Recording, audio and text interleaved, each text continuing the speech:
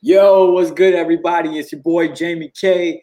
At Raise Your Voice Academics, at Two Really Dope Dudes, at the New Negro, at whatever you want to call me. Just don't call me the N word. But man, my man, I got my G here, McDonald. What's good, fam? Yo, what's popping? What's popping? What's goody with you, man? Man, I'm just here trying to do my thing, man. Today we had another rally. We had a whole bunch of folk come out. Not as much as the last time, but the folks came out, had a good message, and I'm gonna talk a little bit about it later on in the show. But it felt good to be out there today. That's what's up, man. Yeah, man. I wanted to commend you about the work that you're doing, man. It's going to get tiresome, and a lot of people, are not going to be as active as they were initially. But what I will say is that once you plant that seed, that's kind of, our job is to plant seeds. And I think that, the work will continue. So commend you for the hard work that you're doing and keeping the message alive and keeping those names alive because it's absolutely needed. So I think you're doing a great job and hopefully, it catches flames and somebody else steps up to the plate, when we're all dead and gone to, keep the flame alive. For real. Man. Yeah, man. Facts on that, man, because it's easy to get tired. It's easy to get weary. You don't want to do it no more. But like you said, man, we got to keep the names alive. George Floyd, Breonna Taylor, Ahmaud Arbery. Yeah. Man, don't let them die. So, we out here pressing, man. So I want to shout out to everybody who's watching right now. Right now, the 10 people, at least I think it's the 10 individuals. Leave a comment. I see Don L. live from New York. What it do, Don L? Good to have you on the show. Please post your comment, share it, like it, and let's get into it, man. So, yo, McDonald, man, it's Juneteenth was yesterday. People on both sides of the fence. Some people think, yo, we need to not celebrate it. And there's some people that are like, yo, we need to celebrate the day. So I need to know, man, where do you stand? How do you feel about Juneteenth? So I had, mixed emotions not mixed emotions, but I had conflicting thoughts about it. And partially because I didn't fully understand the brevity the gravity of what it really meant or what it stood for. I think that part of the gap in why there are so many people on so many different sides of the fence is it's a gap in education about it. We had the opportunity of attending a Zoom yesterday, and shout out to Talitha for putting it on. She had a whole bunch of families together. She had the kids do some activities and they all did, various presentations, and we talked in depth about, the meaning of, Juneteenth and the purpose behind it and why we celebrate it and so forth. But I think that it's really a call to action. I don't think it's so much a celebration as it is a call to action, because I think for far too long we've been a little bit dormant in our purpose and dormant in the fight. And I think that this is the first time that I've seen such a call to action tied to Juneteenth, plus coupled with all the things that are going on, that I think that there's a new awakening and people are starting to wake up and really fighting the fight. So I think that for me, it was an educational thing that I didn't quite fully understand, the brevity of it all. So. Yeah, man. So as you stated, like there are a lot of people who never heard of Juneteenth. And I'll be honest, man, I think, man, I didn't really start discovering Juneteenth until maybe about 7 years ago when I moved down to Texas. Right. Like I never read about it in my textbooks, never heard about it in school, and never realized, man, that for 2 years, Texas was holding slaves. And it's in Galveston. It ain't too far from Dallas. Like, right. You go to Galveston when we took the cruise with our wives, man, we was in Galveston, and to think, man, that they were holding slaves there longer than they should have, it's just crazy. So, I mean, my thing with Juneteenth is I can understand why people like don't celebrate it, but I do understand that every holiday doesn't also always have to be celebration. It could be reflection, right. And it could be introspection and thinking about ways moving forward. Because to be honest, man, I feel like not even acknowledging July 4th anymore and just rocking with Juneteenth. Low key, I mean, I never really got down with July 4th anyway, based on the history that I understand that's tied to the holiday, the so-called holiday. I've never really, I mean, obviously, if there's fireworks and things like that, barbecues or whatever, but in terms of like really truly acknowledging it, there's always been something eerie about it. But I do think though that there's now that there's a great push to make Juneteenth a national holiday, I think that it's absolutely something that we should, tag along on or really kind of clamp to. Now, I'm not saying that we should only, support Black businesses or support one another or really kind of, fight the good fight one time a year. But I do think that the solidarity around it all, getting people like-minded, in a cluster all at once, I think is a great thing, especially for our people where we're not as united as we always should be. So I think that it's a good thing to mark a day to really kind of set it off for us. I really believe that. Yeah, man. I just love I love this wokeness that's happening in America, man.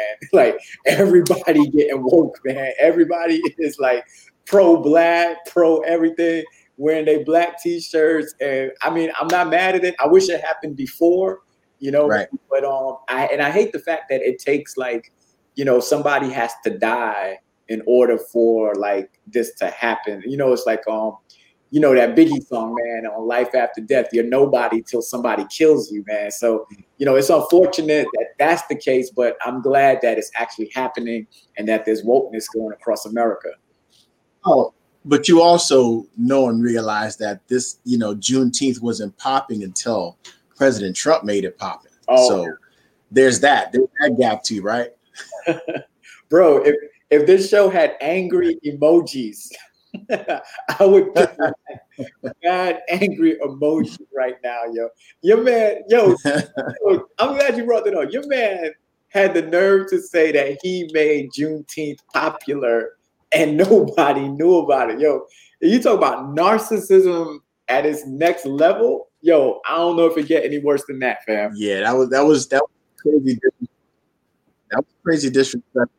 That was crazy disrespectful. But we've come to expect that out of him. So nothing he says or nothing he spews surprises me anymore. So therefore, it was just another one to tack onto a long list of disrespectful things he said. So it is what it is, right? Yeah, man. Yeah. I don't even want to spend time talking about that dude. I don't want to give him no power because the dude just makes my skin boil, man. But so man, NBA has been up in arms lately because of your man right here, Mr. Kyrie Irving, has come out with some comments in regards to the NBA restarting.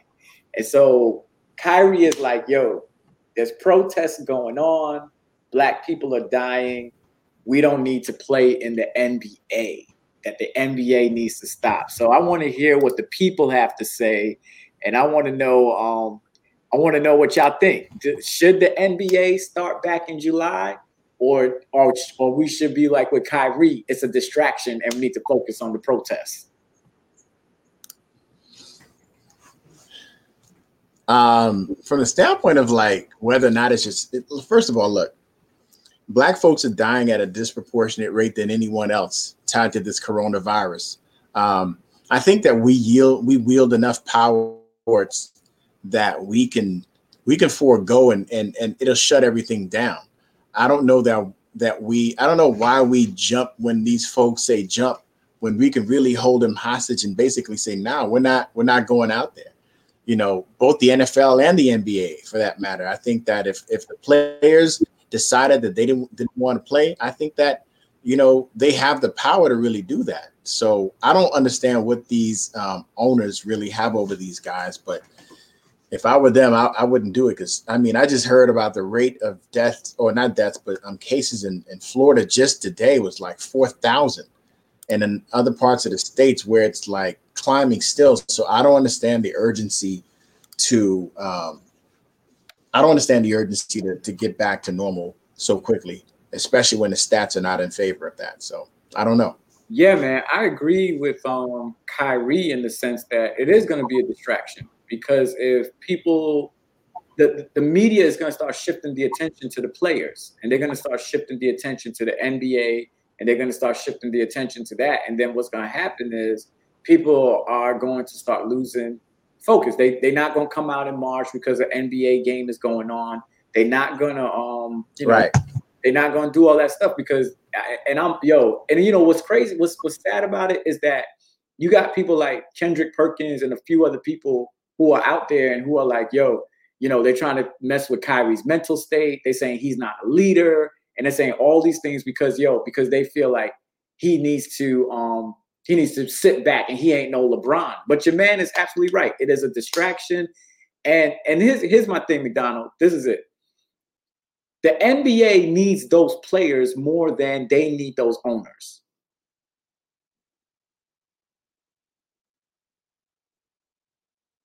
That's how I feel. Yeah, we having some technical issues happening right now. Yeah, man. So as I was saying before, so we got people chiming in and they saying, man, we need our own league. Gina Drummond. We got Jeremiah Loveday. He says it's a distraction. We got, as far as the NBA in regards to race relations, I absolutely think we need our own league and take our money and our talents out of their pockets and create a space for us, man. Listen, no one goes to these sport events for white athletes. There may be a sprinkle here and there, and I'm not saying that in a derogatory way. It's facts.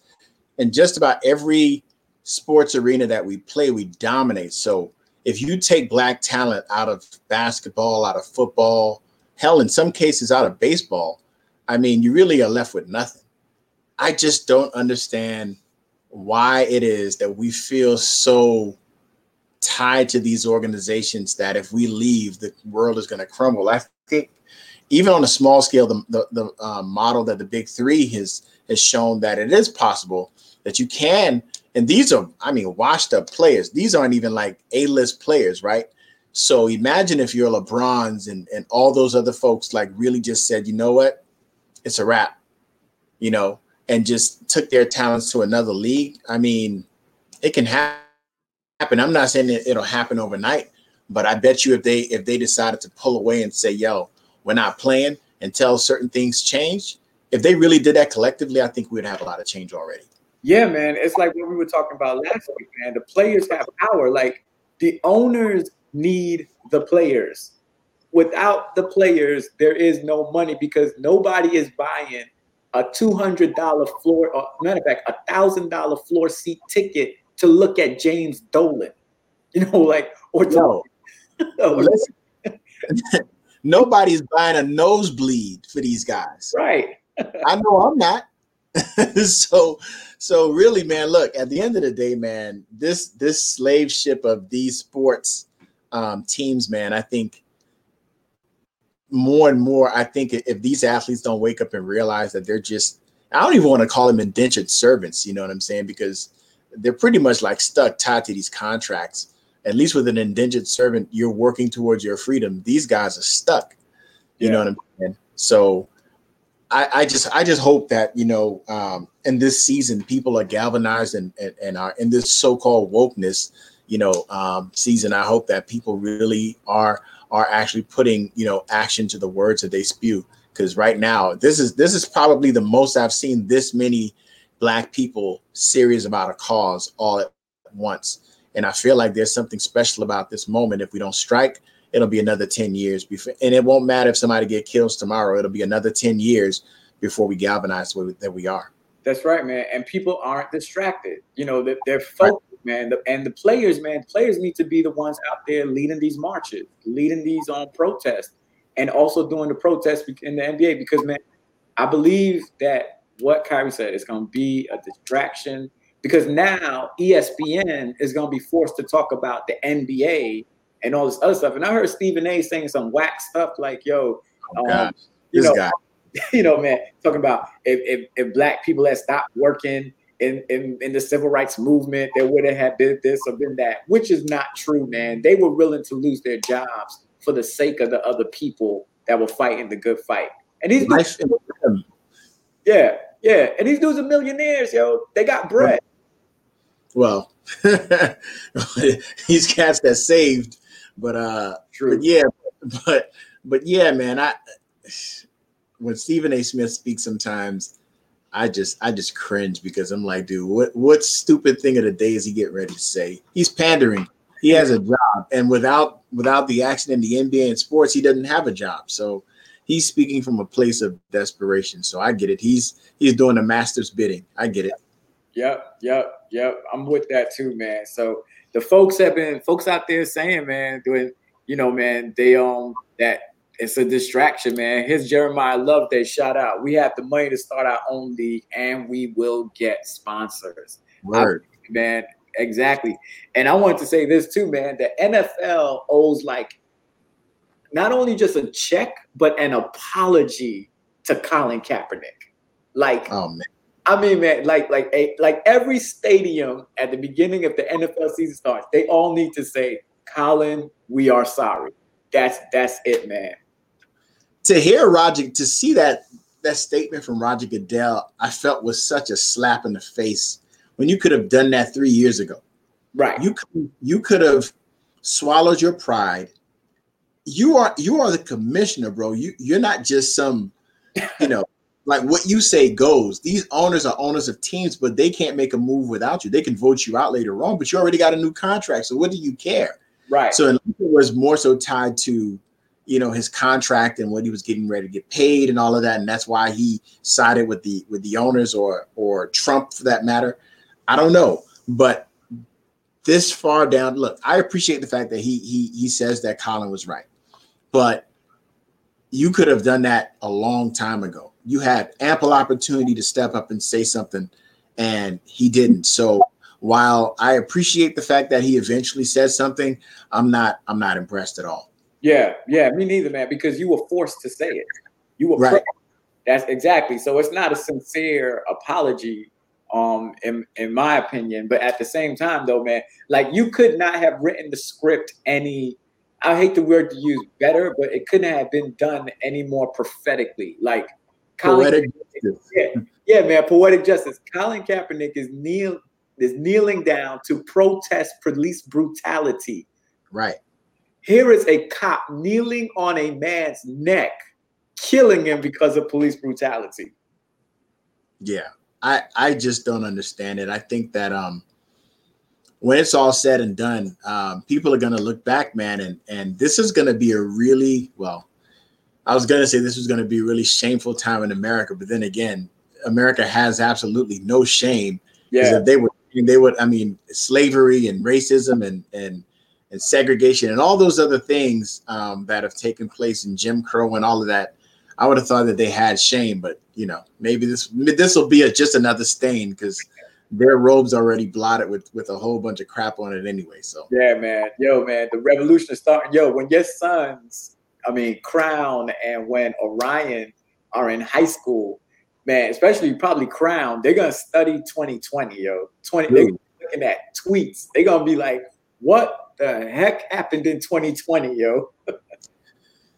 Madness, man. Like I you know what? I'm actually excited about being alive during this time because I feel like while the change may not necessarily happen while we're alive, that we were actually here in that moment when that paradigm shift was happening. Like I just, there's something different about these times that just feel a little bit, I don't know. It just feels different. You know what I'm saying? And yes, we do have a lot of things to overcome. And yes, there are a lot of obstacles in the way, but I feel like this is the first time that I felt that the average Black person felt like they had a stake in it. When you don't feel like you have skin in the game, or you have a cushy job, you live in a suburban area and things are all great and whatever, and you have tunnel vision as far as what's going on the news. You may flick it on really quick and go about your business. But when it hits this close to home, when things start to happen in places that they have not happened before, or things that have happened, that are happening that have not happened before, I think you tend to get like a dose of wokeness that you hadn't had before. So there's something different about this time. At least I pray that that's the case, that, something changes and we get on board for real. Yeah, Jeremiah say, man, he prayed 2020 will be the pivoting point in history. Me too, man. I think what's happening in 2020 we could just go back maybe 4 years with Trayvon Martin. Right. That was like a turning moment in my life when Trayvon died. And then the verdict that came out was just like, what the heck happened? I think now, man, white people and other races or other groups are beginning to join in on the movement. Like, I haven't seen that as much, them out there protesting. And so what I'm hoping for is that they would just let Black people lead it, and that we'll see them, because what we need right now, we don't need them just to show up at the marches. We need them to show up at the polls and to vote white supremacy out. You know what I'm saying? Like, we need them to, and I think, man, right now, the leader of white supremacy is Donald Trump. You know, and I know that local politicians mean a lot, but there's something about the Trump administration that empowers white supremacists, man. Like, they just feel emboldened by him, yo. I agree on that point, but I've always said this, and I'm a political science major, and my understanding of the political arena, at least in terms of tiers of importance, the national government and the things that they do outside of, appointing Supreme Court justices are low on the totem pole in terms of the impacts that they have. When you talk about redlining and those kinds of things, locally, your local governors, local politicians have much more sway in terms of the Black experience. Absolutely. So if people are really, truly serious about, impacting change, and I have another point to make about something you said earlier too, but if we're really serious about impacting change, then yes, we do need our white brothers and sisters to join us at the polls and vote these people out, but it has to start at the local level. What's always been disheartening to me about voting is that we will come out in droves and we will stand in long lines for the national elections. Right. But then when local elections happen, they happen right under our noses, and half of us don't even know that they're taking place. That's true. So yes, I agree. Donald Trump is the face of white supremacy, is the orange and chief of racism. But I think that we can't get so caught up on the presidential election because it has less implications locally than local politics does. And to another point that you mentioned, about, white folks joining the fight, I had a question to ask you, actually. Do you think that the changes that we're looking for, that it's possible to achieve without white people joining in the fight? I don't know, man. I'm on both sides of the fence because they are the majority and we are the minority. So they outnumber us in America. So I do feel like sometimes when it comes to political persuasion or moving certain things, that they need to vote in a certain block or a certain way. The other point, the other side of the fence that I'm on is, like, I think we can still do our own thing individually without them. So take, for example, have you been following what's happening in Seattle? I have. Well, my wife put me onto it recently, and it's laughable to me, actually. It's laughable, right? But Seattle, man, they locked off the whole joint, and they there with arms, and they basically say, "Yo, if you're not woke, you can't be here." And then I was reading, man, if there's somebody, and this will get into the defund police part that we're gonna talk about, but I read that there's somebody in there who's acting up. Yo, they kick them out, and they tell all the guards never to let that person back in. Now that's boldness, right? And I think Black people have communities where we probably can't go to that extreme, but that whole idea of using our money and letting it circulate in our community, I think that's a part of the empowering change that we need. I think for Black folks, man, we just really need to start playing chess and stop playing checkers. Right. And what I mean by that is like, yo, I mean, because I know I got my daughters, like, I need to be like, Caitlin, I'm sending you to a school because I want to groom you to run for office. Right. You know what I'm saying? You're going to represent, because we got Black people in office, man, that ain't doing what we need them to do. They're doing the exact opposite. Call them what they are. They're puppets. Look, man, let's not mince words. They're not, they're figureheads. They're figureheads. They don't have a conscience, and they don't necessarily have our best interest in mind. Yeah. I think that, there are some really good ones in office too, but I think the ones that don't represent, what it is that they've been put there to represent in terms of people that got them in office, we need to vote those people out. And it can't just be along the lines of race. It has to be, your purpose of being there has to be in tune with what it is that we're fighting for. I'm sick and tired of, these figureheads being in office that look like us, but they really don't serve our agenda. Yeah. So yeah, everybody whose skin ain't kin. KJ says, yo, I think white people can be very instrumental in the fight. Their privilege gives them a voice in spaces where mine will fall on deaf ears. I agree 1,000% with that. Listen, think about it in terms of a protest and the different treatment you've seen Black folks receive and white folks receive. And so I'll do two parallels. So let's say we're protesting, but there are white bodies in terms of folks that are also guarding the Black bodies that are in the crowd. Yeah. Cops are more reluctant to shoot rubber bullets into that crowd because there are white bodies there along for the ride. Simultaneously, in these rooms and spaces where our voices fall flat, I do agree that, you have to have people along for the ride that don't look like us. Now, they may not necessarily speak for us, but I think that they have to be in the room sometimes because there are certain doors that we're not even allowed in. Yeah. You know what I'm saying? And I think that if that person holds the door for us to get in, and I think you can have a conversation with someone that you probably wouldn't have their ear. So I do think that we need to, this is chess, this isn't checkers. And we got to sometimes get out of our emotions and use these folks like we've been used for years. Like I have absolutely no issues with that. So last time we talked about whether or not we should have, white folks funding, the cause. I'm like, hell yeah, let's take their money too. Let's do that. You know what I mean? Because at the end of the day, change ain't free. Yeah. It's not free. And we don't, we have some money, but the more money and the more resources that we have, that's the only way you can really affect change. Yeah. Yo, somebody hit us with a question, man. I like to go in. Let's go there. I'm ready.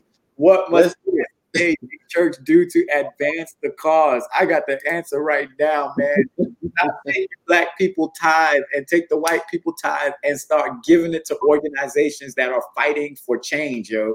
Like my thing, I was talking to Pastor Michael Kelly of Mount Rubidoux this week, and I was saying, yo, if the church, the church is out there talking about, they're having all these discussions about equality and equity and race and all this stuff. And I said to myself, yo, if you really want to show people that you care about equality and race, how about you take some of that billions of dollars you got sitting up in some account and give it towards an organization that is fighting for justice and for equality? I've always said, look, I work in corporate America. Now I'm going to tell you that if you really want to know what an organization stands for, look at their balance sheets. Yeah. I don't care about, town halls.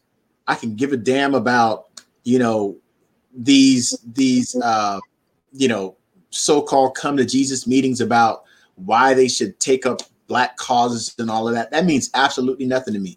If your money match your message, at the end of the day, it's all lip service. Yeah. So until they actually start putting money where the fight is happening, until they actually are willing to come out of those comfortable suites and come down to the streets and actually protest and get involved and they have leverage. They have the ability to lobby on behalf of matters that impact their parishioners, and they have not.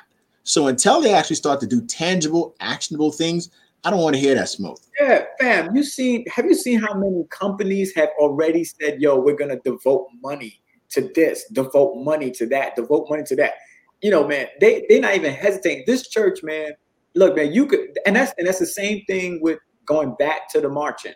It's like this, yo, it's cool. I'm glad you marching here with me, but put action to what you're doing. I need you to go oppose, dismantle white supremacy, but I also need like this church to recognize there are Black people that lost their jobs for this church, Black people that lost their families for this church.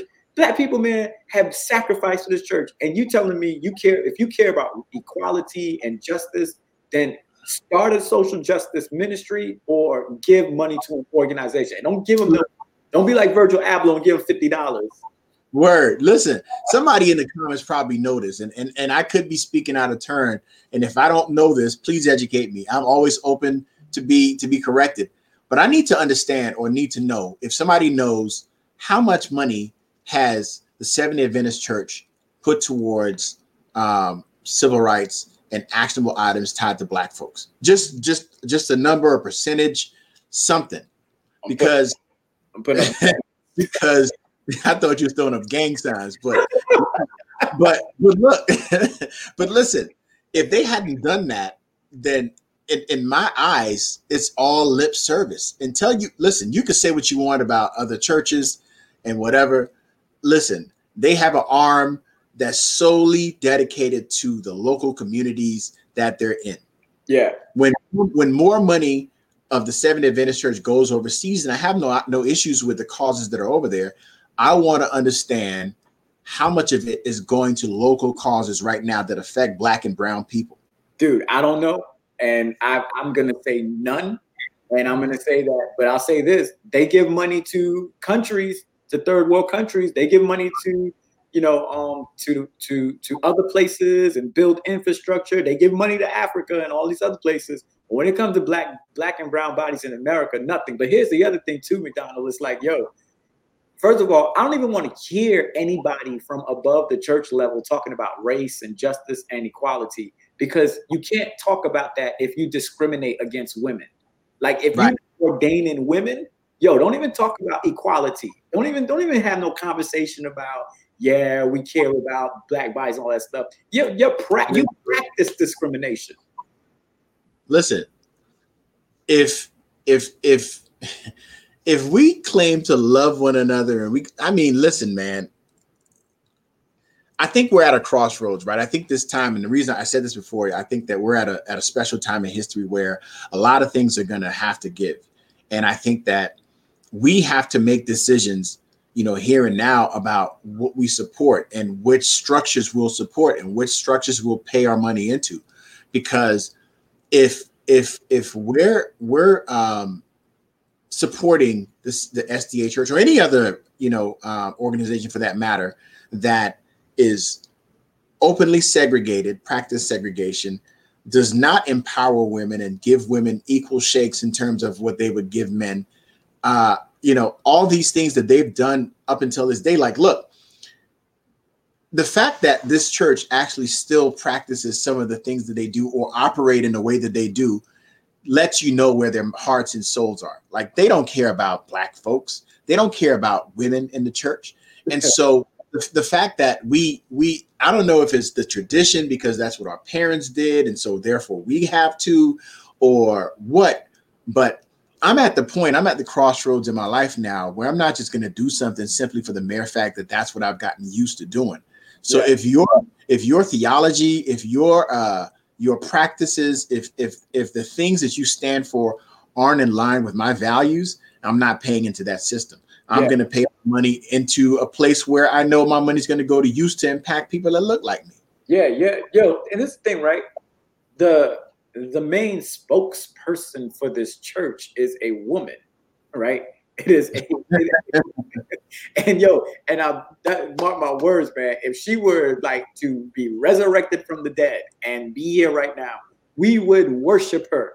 There are people that fall down and worship her. She would be at every church, behind every pulpit, and we'll be taking everything that she says as gold, because I know from a pastor, I can preach about social justice, and it does not become valid until I find a quote from Ellen White that says that we should do it. And that's just across the line, man. So yeah, it's crazy to me. So yo, I've been tuning out anybody from above that's talking about it's not worth the conversation. Like, it's not even, it's almost like a waste of energy to even, I'm just not going to do it. So I want to get into this other topic that, you brought up earlier that we wanted to talk about, was the defunding of police. And so if anyone's been paying attention to what's been happening in the news, then you would know about what's happening in Atlanta and probably in some other cities that we hadn't heard about, in terms of officers basically calling in sick because they don't like the fact that one of the officers was charged. And I'm thinking in terms of like if it was just a regular civilian that didn't have due process and all of that and got convicted, they wouldn't care. They'd continue on with their jobs. So again, right? So talking about where you put your money and it shows where your priorities are. So now that things are on a national stage and monies are being pulled away and they're not necessarily just dumping money into policing, now all of a sudden you have their attention. Yeah. And I've said long ago, you want change, you start pulling some of that funding away, you start making the pulling money out of their pension to settle some of these lawsuits. I bet you get their attention and not pay these lawsuits using tax dollars. Yep. I bet you get their attention. Yep. I am all for defunding the police, man. I am in favor of it 150,000%. The reason why people have been pushing back is because a lot of people don't understand what it actually means. People think that getting rid of police. It's not getting rid of police. It's just saying they don't need as much funding as they get, because truth be told, when you fund the police with that much money, you're going to be cutting it from somewhere else. Right. And things that get cut are like parks and recreation, education, infrastructure. And so what the people have been pushing for is to say, yo, stop giving the police so much money and start investing in the things that can truly prevent crime. Because there was a study that went out, and I mean, I can even ask you, man, you as an African-American, do police make you feel safe? Hell no. Yo, don't get me cussing around these Christian folks. I don't know. I've never been in a situation where I've had an exchange with a cop where I felt safe. I've never been in a situation where a cop wasn't necessarily after me and they were just in the vicinity that I felt safe. So hell no. Listen, first of all, education is underfunded. We all know this, right? Right. Teachers have to come out of their pockets for supplies, for things that's specific to their classrooms. And there's always not enough funding for education, but there's always enough funding for policing. Yeah. I wonder how much behavior would change if they had to come out of their pockets to pay for bullets, to pay for, shields, to pay for bulletproof vests, for some of those things that they think that are essential to their jobs. Maybe they start feeling what teachers feel, and maybe things will probably change. I do think that it's time that we defund police, not necessarily saying we need to dismantle the system itself as it exists today. But no one's saying we don't want police. We're just saying the way that it's structured today has proven over and over again that it does not work. It just does not. Yeah, why? At least not. Yeah, why are you funding something that don't work and you giving more money? You just putting more police in more black and brown communities, because you ain't putting more police in white neighborhoods. You ain't putting them in. And then on top of that, these cops don't live in those areas, so they don't know the people. They don't understand the culture. They don't understand how to communicate with those people. So they're talking. So as soon as they encounter someone that looks like you and me, it's like all training goes out the window. It's just kind of like, all right, you're in the wilderness. These are animals, so therefore you should treat them as such. Yeah. So how are you policing people you don't even understand? Yeah. Yeah. Like going back to Rayshard Brooks, that black man did not have to die, yo. Yo, man, if you had more, a much more better training or understanding of how to assess a situation, you could have just simply let the man sleep in his car. He's drunk, man. He's doing what you want him to do. Pull up and sleep, right? It's like, yo, let the man sleep. Then, like, he's running away, bruh. He's not armed. Let the man run. His car is still there. You're gonna get him eventually if that's what you're trying to do. Yo, these niggas are out of shape. They didn't want to run the sprint. Let's keep it funky. They couldn't keep up with a drunk man, so the only way they thought that they could disarm him or whatever they needed to do was to shoot the man in the back. If you have to shoot anyone in the back, that's all. First of all, I'm pretty sure that their training does not allow for that.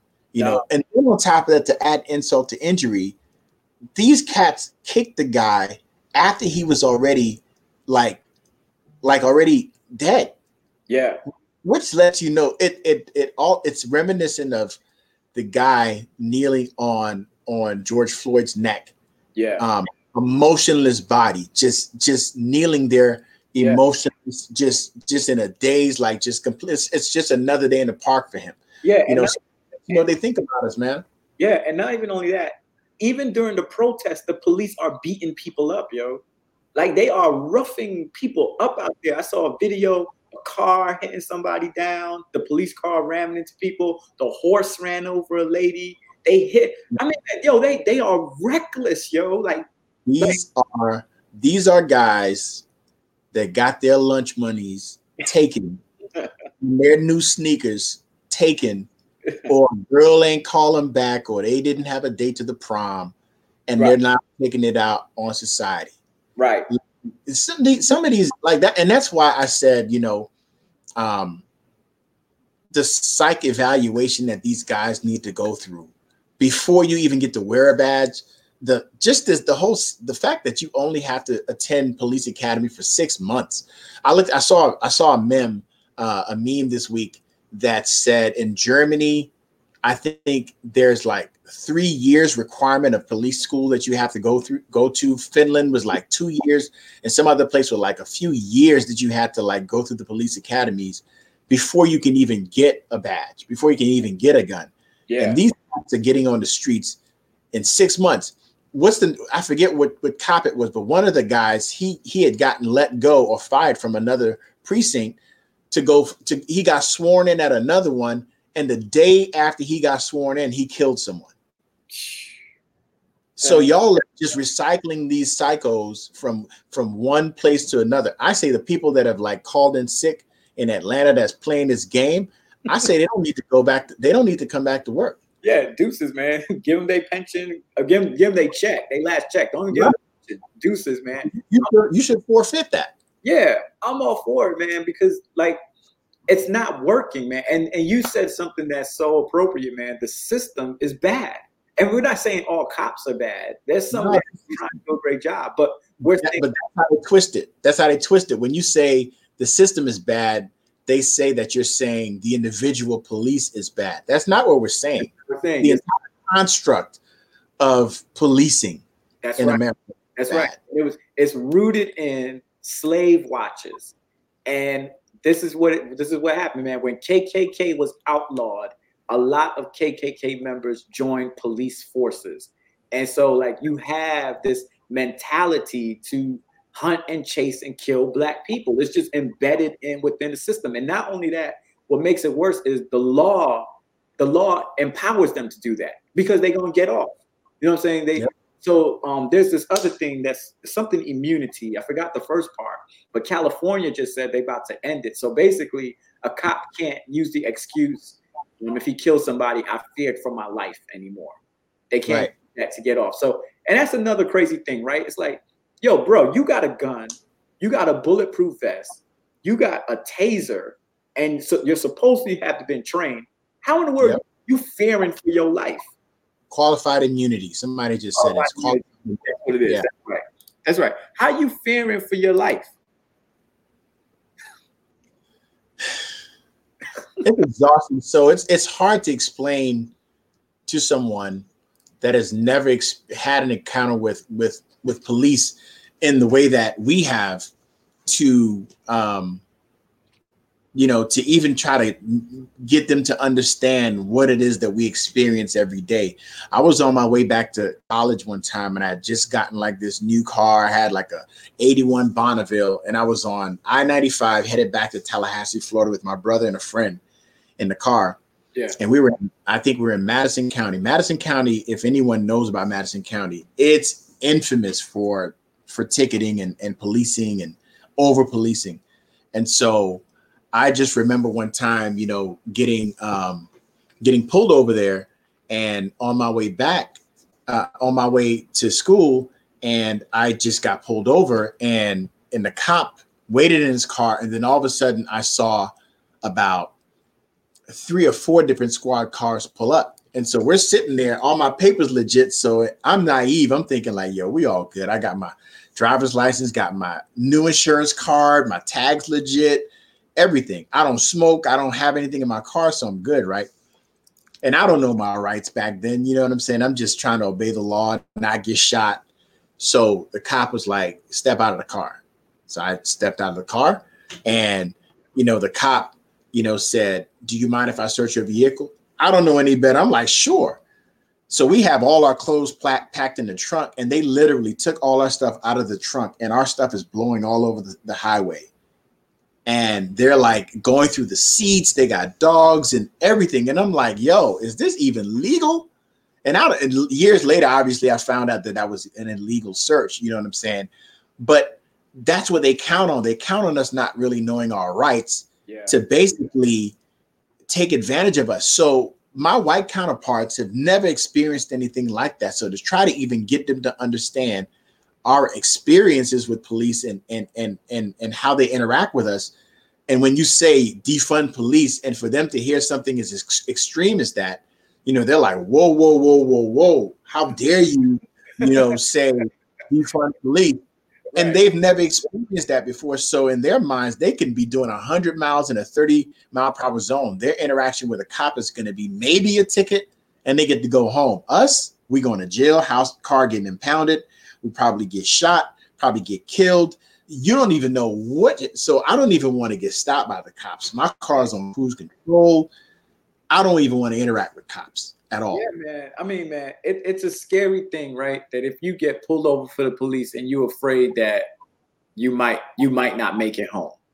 White people, as I understand, they never have that thought or that feeling. And that nervousness can make you do something jittery, which can make you lose your life. Because you're nervous. You're like, yo, let me keep my hands on the wheel. But my license is over here. And then any slight move, man. So I'm all for defunding and for checking the police, yo. Yeah. Somebody asked, what do you think of the statements given out by President Wilson in the North American division? Trash. What did he say?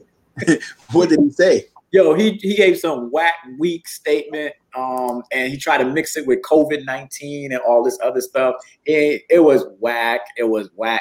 This is my thing, right? It's like, yo, who's your PR? Who's your publicist? Who are you talking to? I'm just like, listen. The reason why you won't get a firm statement, the reason why you won't get like a statement that appeases us for real, is because they have no incentive. They're not incentivized to do so because we're like sheep. We'll continue to pay into the system, and things are going to be normal. So this whole thing will blow over, and they know that the black folks in the church are going to continue to give faithfully. They'll continue to have the tithe and offering videos running the church, and people are going to feel guilty, and they're going to send their money up to the conference. It's going to keep happening. Yeah. So we have no incentive to really like make any changes. But if you want change, you got to hit them in the pocket. And that's they speak economics. They only speak economics. Yeah. That's all I'm. Hey man, I'm glad you said it and not me, man. So I can't get in trouble because man, they always coming at my neck, man. Because listen, hey, I don't give a bro. Because listen, man, I was born into this church. You understand what I'm saying? Yeah. So a lot of the things that I'm saying right now are things that I've been seeing for years.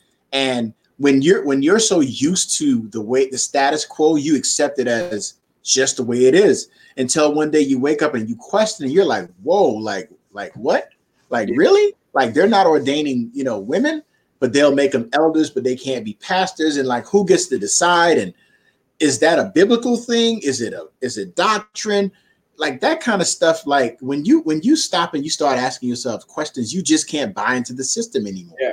And that's where I am. So I don't fear none of the stuff that could potentially come down the pipeline because I'm not beholden to them. And I understand you and your situation. But as far as I'm concerned, our monies will be staying local to fight, the raise your voice cause and all that other stuff. But all that other stuff.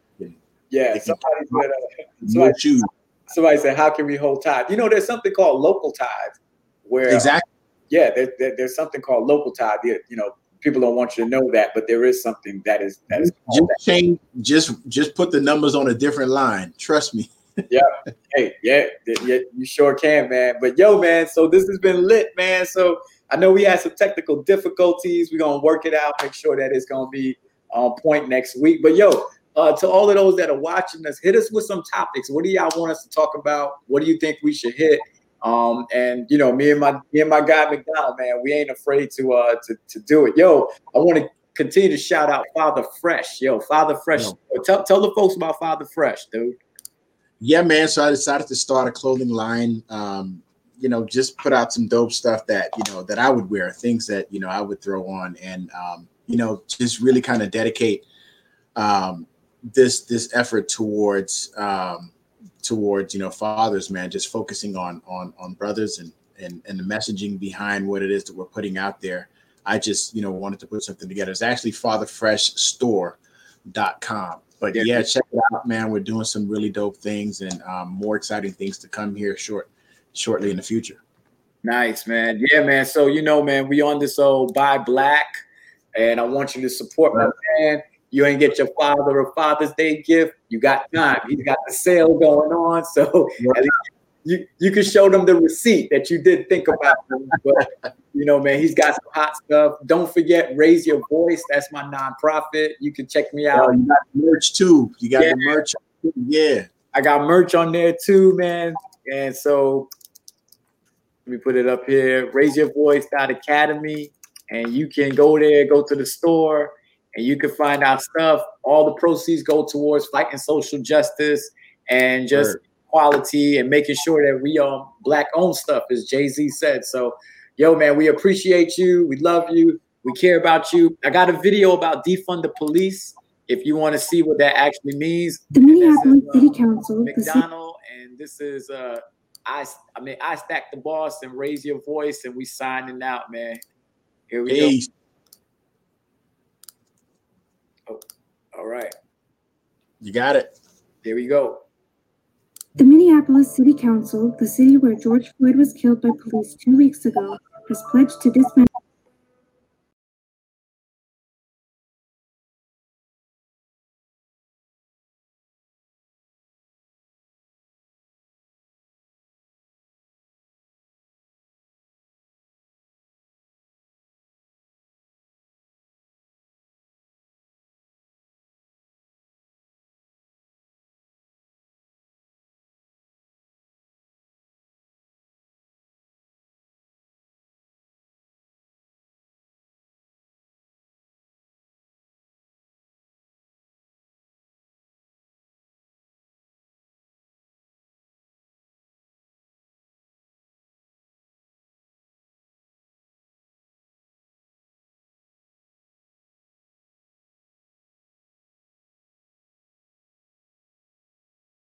more than 10 million arrests per year, which boils down to an arrest about every 3 seconds. Our commitment is to end our city's toxic relationship with the Minneapolis Police Department, to end policing as we know it, and to recreate